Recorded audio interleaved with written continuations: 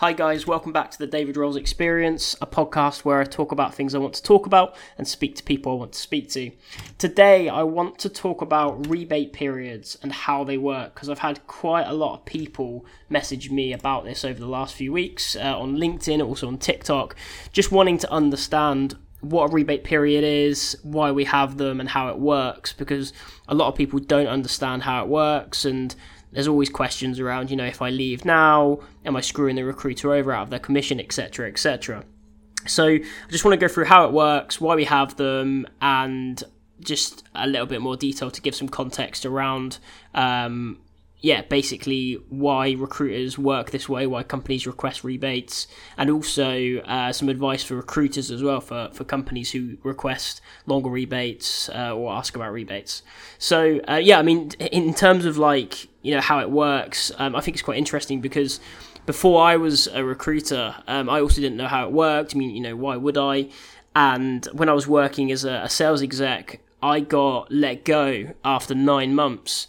And for some reason, I thought I'd screwed the recruiter out of commission, because I think the way I thought it worked was the recruiter gets paid like a monthly commission for every month I'm there for the rest of time. It doesn't make sense now I think about it, but that's what I thought at the time. That's actually more how contract recruitment works, but we're going to be talking about permanent recruitment.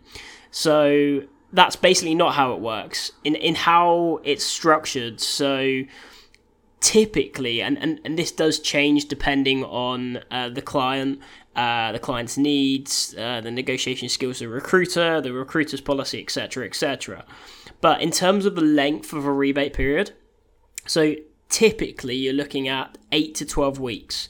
Now, you can get shorter ones, but it's not very common. And you can get much longer ones. Like, I have seen rebate periods up to 6 months or even a year requested, which is mental in my opinion. And I don't know why anyone would ever agree to that, but people do. So in terms of the payment, like the rebate, the refund, however you want to word it. Sorry, I'm just having a sip of my Red Bull because I'm tired. But the way it works is it's typically staggered. So the way it would be structured is, say, the first 4 weeks, if the candidate leaves, you're looking at 100% rebate.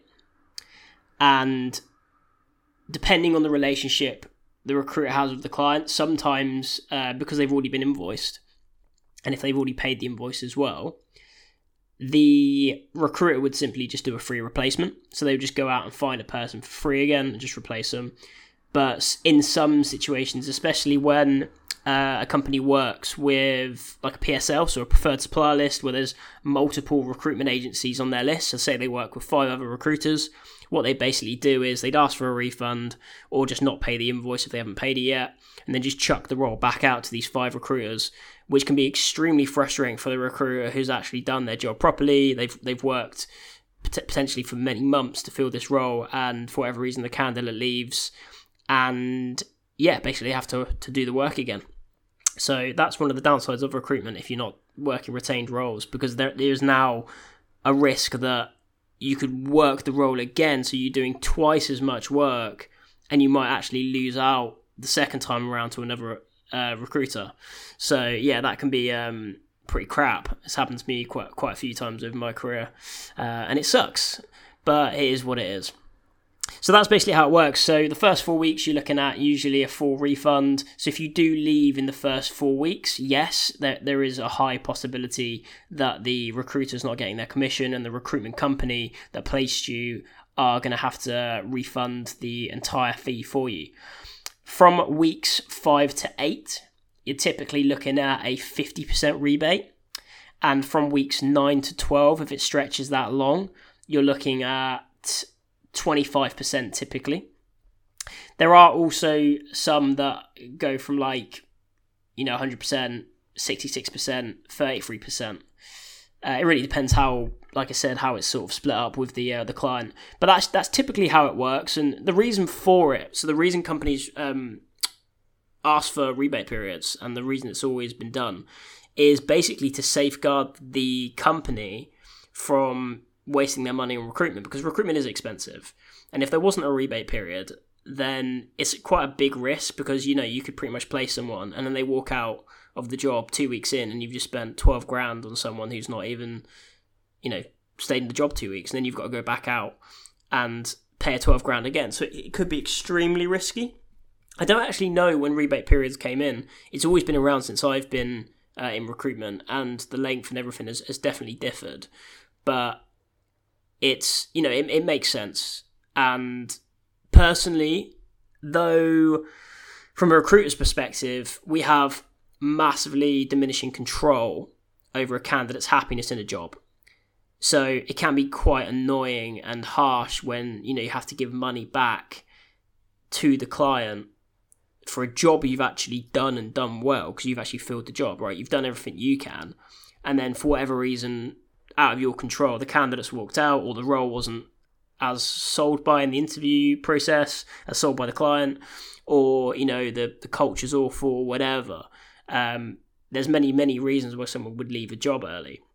It doesn't happen that often, especially in tech, because the interview processes are quite stringent, and if the recruiter's done their job properly and the company's done their job and interviewed them well, by the time you get to that offer stage, that the candidate should know a lot about the culture. They should be fully aware of what they're walking into, basically. So it doesn't usually happen, but there are some occasions where it does happen, unfortunately, which isn't great for anyone involved, because the candidate's wasted their time, the recruiter's wasted their time, and the company's wasted their time as well.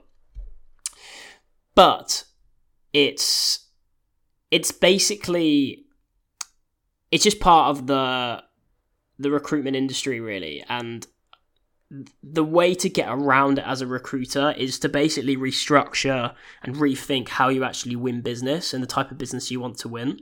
Because if you're going to be working contingency, and contingency, for anyone who doesn't know this, is basically where you do the job and then you get paid.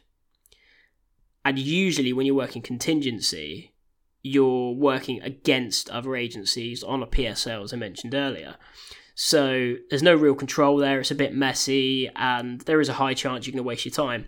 Whereas if you're working on a retained role and you're getting the money up front and you're the exclusive supplier, the company's not going to go anywhere anyway. So if that person walks out, you've got the role exclusive, which sort of softens the blow. It can still be a bit annoying. But when you're working retained as well, the beauty of that is you can also do stuff like you can keep other candidates back, or because you've already been paid and you're 50-50 on whether the candidate's going to stay, because they've already paid you up front and you've got that commitment, what you can actually do is continue looking in the background. So you might not work it as a full priority role, but you're still putting in, a couple hours a week into it just to make sure that role gets filled. And if anyone does drop out, if the candidate does drop out in the first few weeks or so, it won't leave your client without a person for too long, and especially without a person to interview for too long, because you've already built up a backup list, or you've managed the other candidates who the client was interested in, but the other candidate was just better, but they're like a plan B, and they might have not even been much into it. They might have had 2 or 3 candidates. They liked all of them, but they just chose one of the 3. Then you can keep the other 2 warm, and then you can basically get that candidate in as soon as possible. Whereas if you're not doing that, if you're not working retained, then once the job's done, once the job's filled, you forget about it, it's off your desk, and you're going to start working on other roles, right, to get other fees. And then the client comes and says, oh, Steve's left, we need another person. You're starting the role from scratch, and you've not bothered to do any of the extra work because, you're not getting paid for it. They might not have even paid the invoice. So for everyone involved, it's always better to go retained, because the recruiter can keep things ticking over, or they should be anyway, and that should be part of their service. So if you are speaking to agencies about retained work and what they offer, that needs to be part of the sell. You need to ask them, what are you going to do if, we're a bit 50-50 on a candidate? Are you going to keep looking? How long? When does the search actually stop, etc.? So that's definitely something to check. But the whole thing comes down to, like I said, the recruiters have very, very little control and influence over what a candidate's going to be like when they start. The reality is that the recruiter's job is to initially qualify the candidate, and that should be a very thorough process. Their job is to then sell the opportunity to the candidate, get them interested, but also qualify if they're not necessarily going to get the job, because, there's certain things you can't test, like, technical skills, coding skills, etc. We can't test that. It's not possible. But we can judge them on, everything else, like, are they a good culture fit? Are there any red flags that a company wouldn't usually ask? Like commute time, for example. Commute time can bite you in the arse. It's done it to me, especially early in my career. It's just questions you don't think of, but with experience and with an experienced recruiter, they will ask these questions. They'll probe around these areas to make sure that you're not going to get your time wasted. And also the candidate as well. There'll be things that the candidate hasn't thought about. And then once you bring it up, they say, oh, do you know what? That's a good question. Didn't consider that. And even stuff around counter offers as well. They might get counter offered from their old company. Like, I've seen it before where people go start a new job and then their company contact them and say, look, here you go. Like, I know you've left, but here's an extra 15 grand or whatever. And they go back. So these are all things that need to be cleared up at qualification stage. But after that point, I mean, obviously the recruiter's doing their best they can to keep the candidate interested during the process, manage the process, make it as easy and as streamlined as possible for both parties, so it's a smooth process and it doesn't ruin the candidate's perception of the company. And, obviously closing the candidate as well, trying to get them to accept the offer and explaining to them why it's the best offer for them, if it is. You obviously shouldn't pressure someone or try and influence someone to accept something they shouldn't be accepting. But past that point, and they've managed them through their notice period, keeping in touch with them, make sure nothing pops up, and then they start. And then there's not a whole lot we can do as recruiters, really. I mean, we can keep in touch with the candidate, which most people do, sort of check in how they're doing. And one thing a recruiter can do, if they've got the good relationship with the candidate, is any, concerns the candidate has, you can then relay that to the hiring manager or the CEO or whoever and get that issue sorted straight away, because sometimes the candidate won't necessarily want to flag any concerns in their first few weeks because, the reality is they've just started the job, that they don't know anyone there. It's a bit awkward, like flagging concerns in your first few weeks. And also they don't want to risk their job as well, but the recruiter can communicate that in a way to get things sorted. And any niggles in the early part of the relationship can be smoothed out.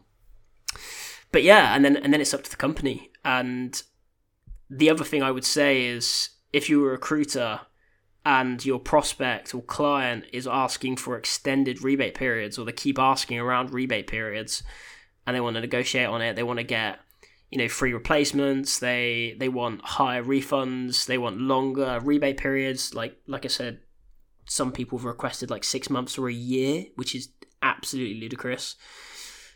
But it does happen. And what you really want to know then is probe around why. Like, why do they need this? Why do they feel they need this?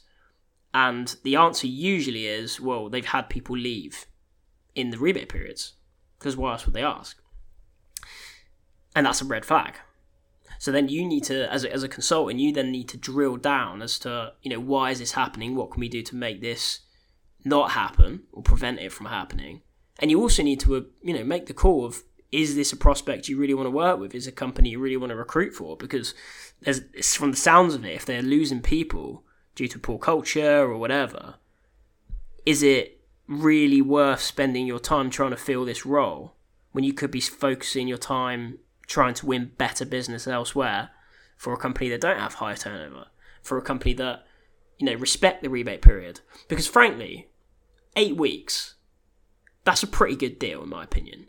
Like, look, I'm going to do all this work for you, and even though it's not in my control if the candidate stays or not, and I'm doing everything I can to get them through the door and keep them there, but they walk out for whatever reason, they get an offer elsewhere, they don't like the culture, the colleague pisses them off, whatever, I'm still going to give you your money back or find you a free replacement in the first month. Or moving forward as well, like moving into up to week 8, I'm still going to give you like half your money back for a job that I've done. Like, it's a pretty good deal, really. I mean, companies probably won't see it that way because they're parting with their cash, but you then need to, it's usually an education job at that point, because you then need to educate them into the work you've actually done. I mean, just to give you guys an idea, like, recruitment is really expensive, which is why recruitment fees are high. And a lot of people look at the money that, you know, like 10, 12k fees just to hire one person from a recruitment agency, and they think it's a rip-off. But if you look at, like, the software and the cost that a recruitment agency has to go through, like, a job ad can cost you like £150 to £250, and you don't actually usually get a return from it as well. But it's something worth doing. But that's just like a small, cheap thing that we do, and that's still costing us like £250. Now, that's not even taking into consideration the LinkedIn recruiter license. LinkedIn recruiter licenses are massively expensive. There's something like $8,000 a year or something. Like, all of this, it massively piles up, and you know, unfortunately for companies, that means the recruitment fees have to be higher as well, because otherwise recruitment agencies would be making any money. But there's also a lot of time and effort that goes into it, and when they're working your role, they're not going to be able to work with other companies because you're taking up all their time. And it's not really fair, if you think about it this way, that a person can spend 2 months finding you a new CTO. They haven't been working with any other companies or many other companies because they've been focused on you. They do their job, they find you someone amazing, they start, and they don't like the job because of something you've done or a culture you've created, and they walk out. And then for the last 2.5 months of work, the recruiter gets nothing. Like, it doesn't seem fair to me, to be honest. I haven't got the answers to, like, a perfect alternative, but in my opinion, a really good way to go about things that I have done in the past is, especially on retained work, is offering a free replacement. Or you could do something like you only take half the fee next time. You could also do this as well, like what a lot of recruiters do, and what a lot of companies do request, like, especially if you want to maintain a good relationship, like, it's not always a hard and fast rule. So say the candidate leaves on 8 weeks and 1 day, so they're outside of the rebate period, the company's not due a refund. But to keep that client relationship, especially if it's a long-term relationship, you would be smart to, you know, offer them a small discount, considering the circumstances, you know. And it also depends on the type of role. Like, was it a really long search? Like, was it a CTO role that took 3 months? Was it a tech lead role that took 4 months? In which case, you know, fair enough if you don't want to give any money back because, you know, you spent a lot of time on it. But if it was like an easy to fill QA role or support role that you, to be honest, if you're honest with yourself, you actually, you know, didn't do a lot of work on it and it took a few hours of work, then yeah, you probably want to give some of their feedback. And the fee's going to be smaller as well anyway for those type of roles. The easier fill roles are more typically around the 4 to 6k mark. So, you know, you're not losing a mass amount of money, and for the sake of, you know, maintaining a relationship that makes you $100,000 a year in fees, it's probably worth doing that. So you just need to empathise as well. I mean, it's an education job with your clients and prospects, just so they understand fully what you're doing in your job. If you're not doing that, then they don't really understand what they're actually getting for their money, and they don't really understand why you'd be hesitant to reduce the rebate period or not pay a refund back. But at the same time, for the sake of, you know, the bigger picture and maintaining client relationships, then I would urge you to consider that side and how your client's feeling, and maybe offer them some sort of discount or something else, like a free replacement. But it's all contextual, isn't it? Like, you need to consider the bigger picture. You need to consider, is it worth losing the relationship over? Is it fair? Or is it actually fair that you keep all the money because you've done so much work, which again is, you know, completely justified because you have done the job that you were employed to do. So it's a bit of a weird one, rebates, but yeah, that's basically how it all works. And yeah, the reality is, guys, like, if you go into a job and you don't like it and you leave, yeah, it sucks for the recruiter and it sucks for the company, but you do need to look after yourself. Like, it's not worth, don't have any guilt around leaving a job because the recruiter didn't get his or hers commission, and the candidate or the client at the company that you're working for has lost money. Because you need to look after yourself at the end of the day. You need to find a place where you're happy with, you're happy long term. It's not worth wasting your time just to try and secure a recruiter commission. But yeah, that's pretty much all I have for you today. Hope you enjoyed it. Follow me on socials at RecruitWithDave at TikTok, on LinkedIn as well. If you're seeing this podcast, you probably already follow me on there anyway, but it's just David Rolls, and you can easily find me because I've got the David Rolls Experience podcast on my LinkedIn. And yeah, that's pretty much it. So thanks so much for tuning in and listening to this podcast, and I'll catch you on the next one. Cheers.